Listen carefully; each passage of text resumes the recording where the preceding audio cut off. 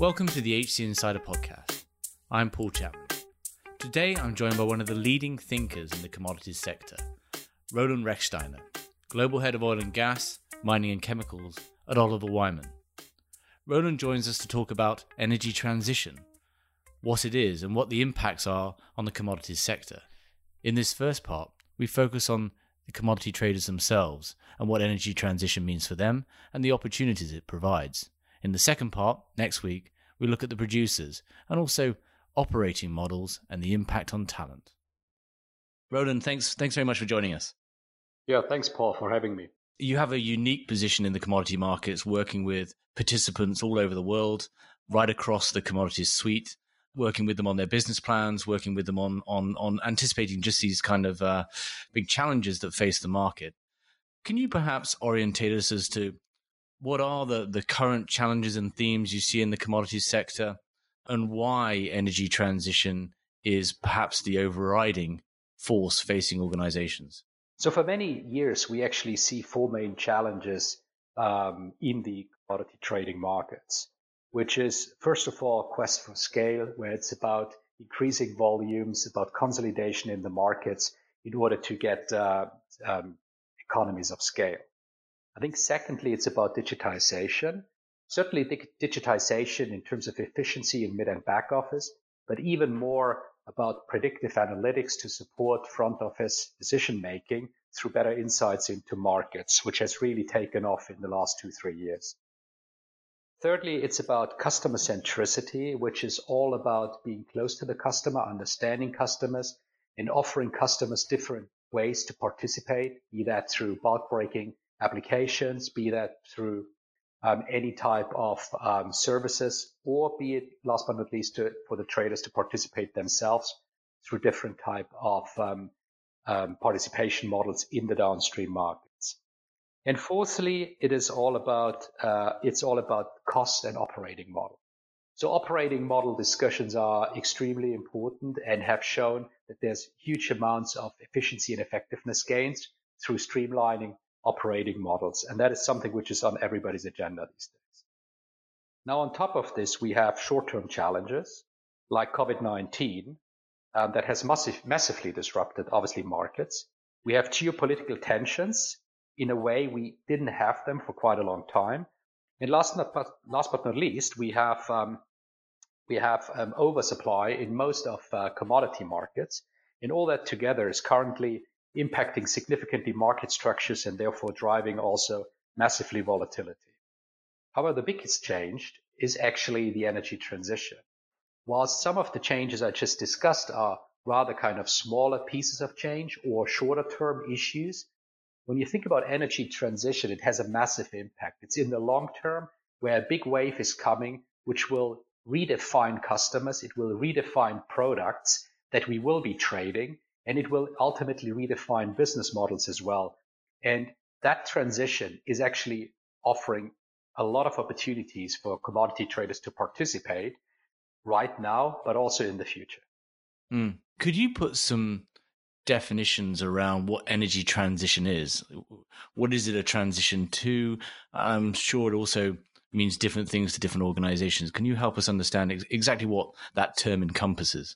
Yeah, absolutely. I will try my best. Obviously, I'm assuming everybody's got a different definition. Yeah. But from my perspective, the way we look at it is basically the energy transition is a journey from today's situation to actually a situation where along different elements, markets will look significantly different.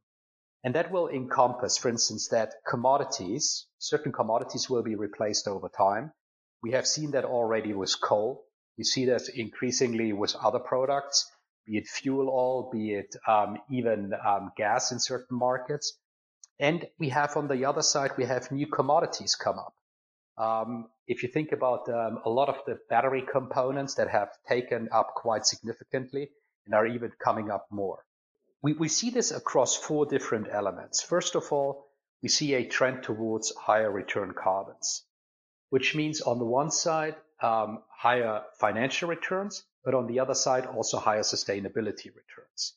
And that is obviously possible because we have the situation where there is obviously more carbon available carbon commodities available that we might actually need. I think secondly, we have a trend from obviously molecules to electrons. You've seen the large majors already announce that they want to become the biggest power firms and power traders in the world. And I think that is a trend that will go on. Thirdly, we will have, during that process, we will have transition fuels. And that means that, for instance, when you look at gas and LNG, which is right now obviously still growing. However, in the long-term energy mix, you could question whether the carbon emissions are too high and therefore will be replaced one day. But over the next 20, 30 years, gas will play a massive role in that energy transition away from oil. So that is another great opportunity. And later on, that might move on to hydrogen and other areas. And fourthly, it's about the renewables in general. So be that solar, be that wind, be that biofuels, etc. We see a massive surge of that, and that will basically even accelerate itself going forward, which will then ultimately over the next 30, 40, 50 years significantly support the transition from a carbon energy dominated world to a less or even carbon free world. From what you're saying, it is also going to affect all of the commodity, I guess, value chains, whether that's metals, energy, or ags. You've got each one of those is going to have some impact from energy transition, which just sounds wholesale. It's such an enormous change from the state we are, at least now. Are we just getting started? Are we already, way into this? What's sort of can you orientate us as towards timelines and what this period of transition will be? A few years ago, the whole discussion around energy transition was still about, will it really happen? Will companies be serious about it? Or is it more kind of a bit of a greenwashing happening or a discussion happening? But today we can clearly see that trend, or that train left the station, and it's definitely going to happen. And it's already happening. As I said earlier, you look at coal is being replaced in most parts of the world already today. And you know that we have certainly way more coal production than demand probably over the next years.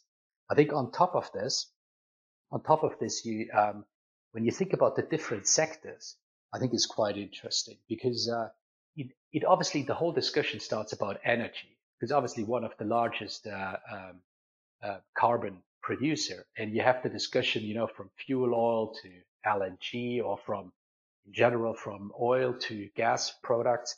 But when you go into other markets, for instance, into mining and metals, the energy transition started there already quite some time ago. Again, coming back to coal, but then the whole discussion around, iron ore or steel production technologies. Think about the mining of all type of ingredients for battery components, which created new markets. And when you think in agricultural, there's a big debate around emissions from meat production. There's a big debate around palm oil and a lot of other commodities. So it's really affecting that type of transition, which is not only an energy transition, it's really kind of a focus on sustainability going forward, which is kind of driving all type of commodities. Yeah. I mean, we're seeing it everywhere, working with clients, working on plant-based protein, as you mentioned, but also, rare earths into batteries, which I guess provides, two things. Firstly, this isn't something the other commodities can ignore. This isn't just an energy-only trend, but also it's one of opportunity for everyone. As with all of these trends, you've got accelerators and decelerators. What things are out there are driving this change? Is this government led? Is this people? Is this populace led? What's accelerating this energy transition right now? So I think the key driver for the energy transition, I think for the first movers, was really around purely the business opportunity. So when you're selling energy ingredients or energy commodities to a customer, and you're realizing that the market is basically being replaced by other commodities, that is when you start thinking about, should I move from supplying coal to also supplying LNG as an example. On the other side, there were quite a lot of opportunities around in the renewables markets for sure. as well as in other markets. You had for sure on the power side, you had a lot already over the last 10 years happening with wind farms, etc., specifically in Europe. But in general, there's a business opportunity there that was driving over the last years the development there. And the same with rare earths for battery, as you mentioned before, Paul. I think what you then saw happening over the last few years was actually an additional pressure coming in from, not necessarily from regulators only, but from society. So on the one side, you had increasingly the largest funds in the world saying they will no more invest in carbon-heavy industries. And that is obviously big pressure on the industry because that has implications on funding, but also has implications on, in the end, on stock price, given reduced available capital into these markets. So that started a significant pressure. And then secondly, you had the debt holders increasingly arguing against carbon intensive industries. And if you think about shareholders and debt holders, so both equity and debt becoming more difficult to obtain, you start thinking about, how you deal with your business. And specifically in businesses, when you are in physical assets where it takes a long time to actually move such a tanker, then it becomes something you got to take very quickly serious. But what I found really interesting is also that I think over the last few years, you had additional societal pressure coming in actually from the inside. So on the one side, employees are asking, specifically the younger generation with all rights, asking increasingly around how can we get the business model cleaner? How can we avoid more pollution? And that is having a significant impact on businesses because in the end, all businesses need to get the best talent to be competitive. And an interesting one is what I saw as well, Paul, is that quite a few of my clients, which are family-owned businesses, my clients would tell me that their kids, which are maybe young teenagers, are suddenly asking them questions around why they have a business that is polluting Mother Earth. And I think those are all drivers that significantly change things. And then obviously you've got increasingly regulation coming in. Obviously there's ESG conversations, there's any kind of other regulations, obviously, and that's all driving, I think, in the end, change now and accelerating it massively. So the producer scale, you've got these huge projects which require 10, 20-year levels of return, and you've got a investor community that's increasingly worried about these issues and actually the underlying value of the assets. That was a trend pre-COVID. COVID strikes, and it seems like the whole thing has been accelerated in terms of the capital markets' willingness to support organizations that aren't embracing energy transition. We've all seen that over the last few weeks with all the reports that were coming out from different investors or banks around kind of how they want or don't want to support carbon intensive industries going forward. I think this is all certainly also driven by the heightened sensitivity. I think that we all developed a bit over the last few months around our surroundings, given by what we went through and parts of the world are still going through. But I think in different parts of the world, COVID also has a different implication because, like in Europe and certainly even in North America, in listed companies, those who actually feel the pressure from the investors. But when you think about other parts of the world, and here I'm thinking about countries like India or Indonesia, there's a big questions around where they will invest over the next years in terms of energy or in terms of any type of commodity plays. And that is specifically driven that if you look at the employment return that you get on every dollar spent on carbon, it's much higher than when you spend it on renewables. And obviously it's all about creating employment now, also in some of these regions, or actually utilizing resources that are in the country. And therefore, there's certainly currently debate ongoing that could lead to a slowdown of some of the energy transition in parts of the world. But for sure, in Europe, definitely, and probably also in North America, we will see an acceleration through the different factors. On the developing world side, one of the things that's, I guess, fascinating me is that actually some of these technologies are so much more simple than obviously building a large refinery. There's the thing that sticks with me always is that there's no moving parts in solar. And much like cell phone technology, you might actually again see this acceleration of kind of just leapfrogging perhaps the more traditional progression that Western economies have made through the transition year to date. I think solar is a very good example. When you look at solar stocks, how these developed over the last 9 months, it's amazing. They had only a very small shock from COVID, and now they outperform pretty much every other asset class. And this has been quite impressive. It's quite impressive, and of course, and that is of course driven by the fact that obviously a lot of the future investment also needs to go into these areas, and specifically you can build it much quicker, and as you say, it's much less complex because in the end you can buy it in a turnkey stage and then just operate it. And I think that's kind of something that we will see significantly. I think one key for that also, Paul, is I think when you think about the stimulus packages around the world right now that are being constructed, specifically take Europe as an example, because I think it's really an extreme example. I mean, all the financial support that goes into any of the industry sectors is somehow linked to sustainability objectives. Whether this is aviation, whether this is automotive, everywhere. And I think that is further even accelerating, investments into these type of technologies, because obviously they can much better benefit from all kind of financial support as well, because obviously it's absolutely carbon zero.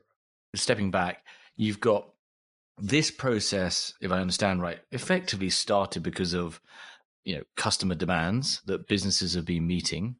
You've got, I guess, an acceleration going on, supported by government regulation, stimulus, in part as well caused by COVID. That might have some different imbalances around the world, but it feels like this is, an ever increasing trend that, as you say, the question is not if, it's now when, and we're probably actually, a good way already into it.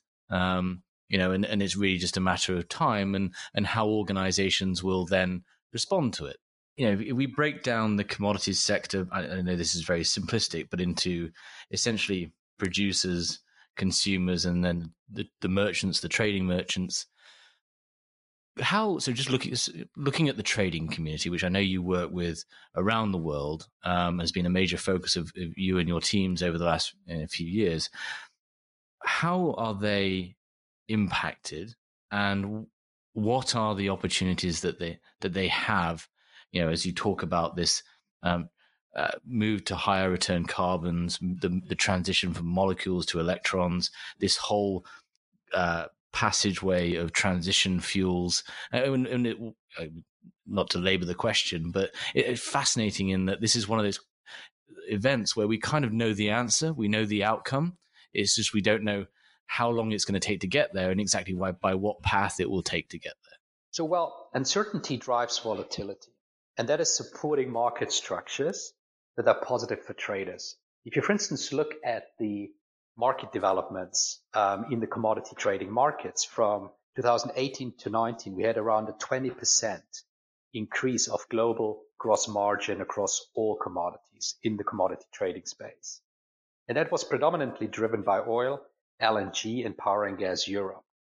In 2020, even across these markets, we already see pretty positive developments in the first half of the year as well.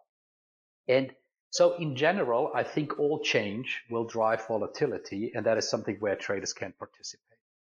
I think secondly, what's always important to remember, traders in general have less of an asset base. Of course, all the large traders today own assets along the value chain, but compared to the volume they trade, it's still much less than what a oil major or a mining company would have.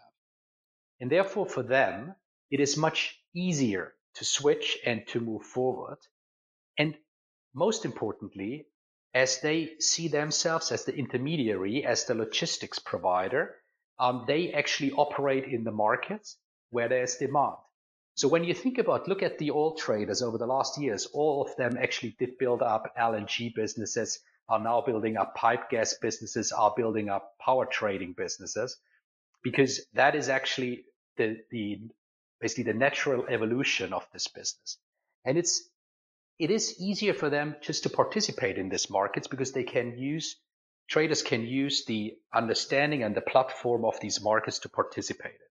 When you then think about the next step it's also that it's always about the portfolio of the assets. So it's not only about moving from one commodity to another commodity along the energy transition, because there's always demand also for, I would say, products that will have a decreasing demand going forward. But you can still continue to participate in those.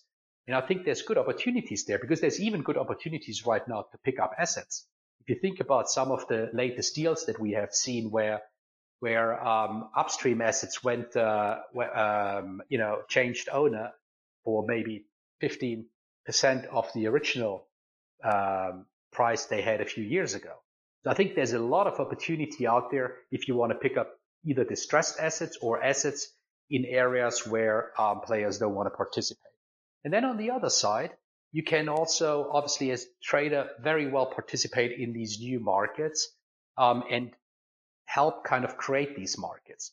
So we have a lot of markets out there, commodities that have been really illiquid, pure B2B marketing commodities that became increasingly semi-liquid over the last years. And you see first derivative markets that give you opportunities to participate in these markets, not only physically, but also financially, to offer risk management products to your customers, to be actually able to shape and develop markets. Think about what happened to the iron ore market. Think about kind of the steel market now, the biodiesel ingredients, the secondary markets for battery, and so on. So there's quite a lot of opportunities out there. And I think this is actually something where this change is creating massive opportunity to trade in existing markets, but to actually also move into new opportunities. I guess a number of comments there. One would be just going back to the talent, which is obviously the key to any trading house.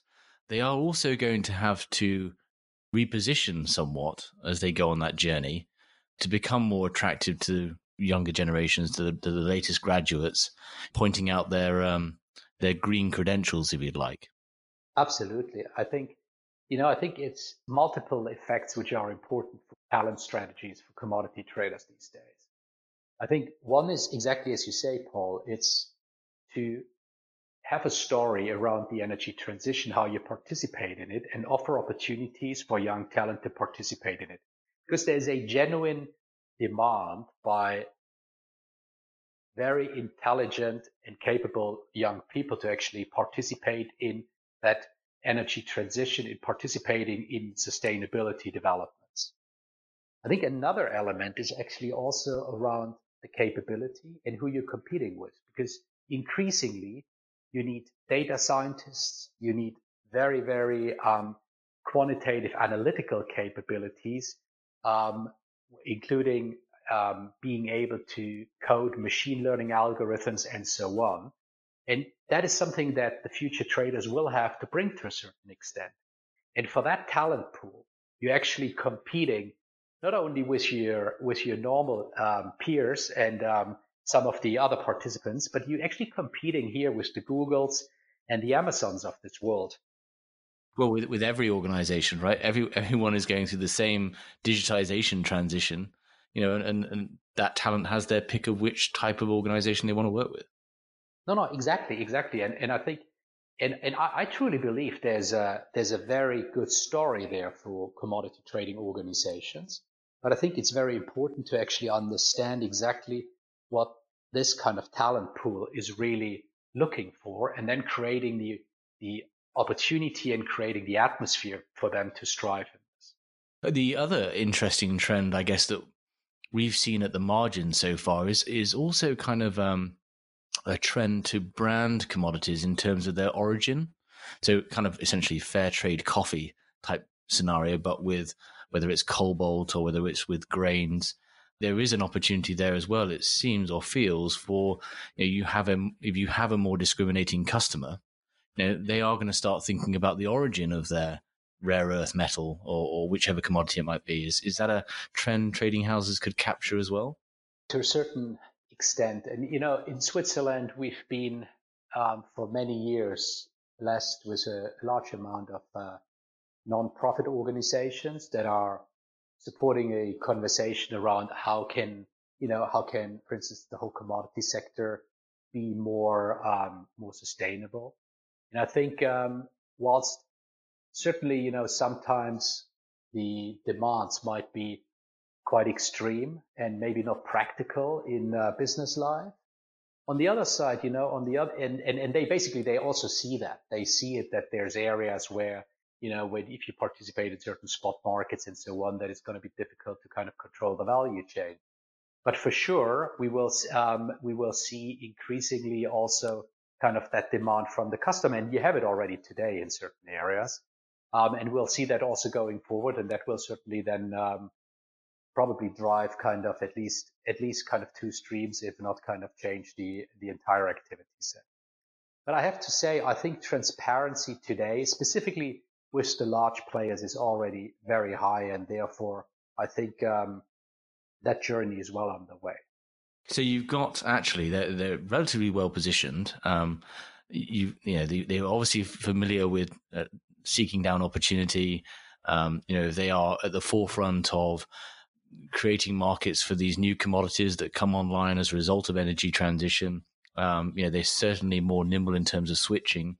And I think we'll come on to it in terms of operating model. There's more and more for these organizations to take advantage on, from lowering their costs, changing how they're operating to primarily reduce, I guess, the number of individuals needed to do it. Before we move on from them, actually the last decade has been characterized by trading houses building pretty significant asset platforms, the kind of the mini major type setup. Will those be significant anchors to the established large trading houses? Will the smaller, newer, less physical organizations be better positioned? So my personal view is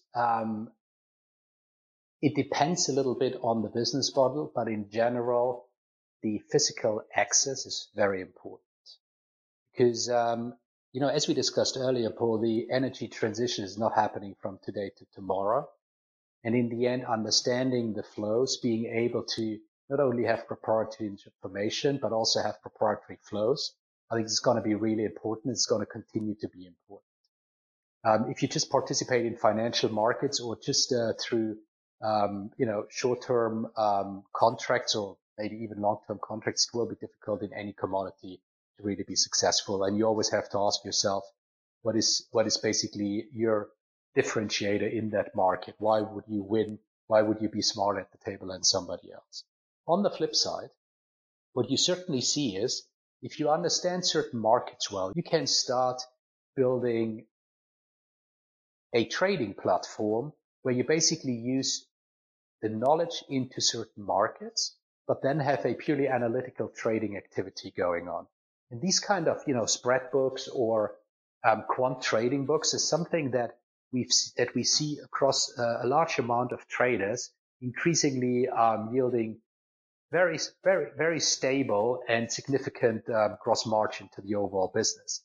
So in the end, I think it's a bit of both, and it depends very much on on what is the play you want to do in the market. But certainly the large gross margin plays, from my perspective, will always require a certain asset activity. Oh, and we're definitely seeing that melding, and have discussed before on the podcast, that melding of quantitative with the experienced fundamentals trader, really being quite a powerhouse, at least more recently in terms of performance. So I guess in summary, the same model will apply, which is how can you gain access to proprietary information? How can you control flows? As that's where the margin is, and that will still necessitate those assets. And I guess in some ways, as you say, this is also not an overnight thing. This is over the next decade, and there's still plenty of opportunity. I think, as you alluded to, as the old markets go through increased volatility, but will still require serving to make money there as well. So this isn't sort of abandoning the old. This is adding on the new. I guess there's just a bit of interest. What do you think are going to be the surprising new commodities of the next decade? Are there any sort of, I don't know whether it's hydrogen or whatever it might be? What are your top one or three commodities you think that we're going to be talking a lot more about in a decade compared to what we are today? Yeah, I think it's a good question, Paul. I mean, you answered it partially. I think hydrogen for sure is going to have a significant impact. In the studies that we did to understand hydrogen better in the markets, you can certainly see that probably starting towards 2030, there's going to be significant value pools in there in different business models, and therefore we certainly believe that that's going to be quite a significant market. Specifically, if you think about blue hydrogen or green hydrogen, or now even the discussion is about turquoise hydrogen. So I think there's quite a lot of opportunity in that market. I think we will also see increasingly, I think, secondary markets becoming more important. So the whole topic of circular economy, we believe, is going to have a much more important role going forward. That is certainly something which has to be still better understood. And I think that can be in different parts, whether this is around steel, whether it's around plastics, different parts can certainly play quite a major role. And then I believe that we will still see for a significant time huge opportunities still in LNG. That market still has I think a long way to go, because it actually helps a lot to also develop regions where you have less of an opportunity with no commodities around. And then I think the last point I would make is, and again, we discussed about it before, all the metals that are required to support the energy transition. I think those we will see quite significantly grow in the foreseeable future. Mm. And it's been, we've discussed it before on this show, the LNG, I find it fascinating as being a driver of unbundling, of commoditization in the developing world, as it plays a major role as being a transition fuel. So I guess what I'd like to do is leave it there and return in the second part to, I guess, carry on the discussion and focus in again on the energy producers and the impact on them, and then carry on with, I think, what is also a huge topic is the sort of challenge and change to operating models, and then also tie in talent as well. But really appreciate your time, Roland. It's been a fascinating discussion so far, and really look forward to returning in part 2. Yeah, thanks very much, Paul, and I look very much forward to continue the dialogue.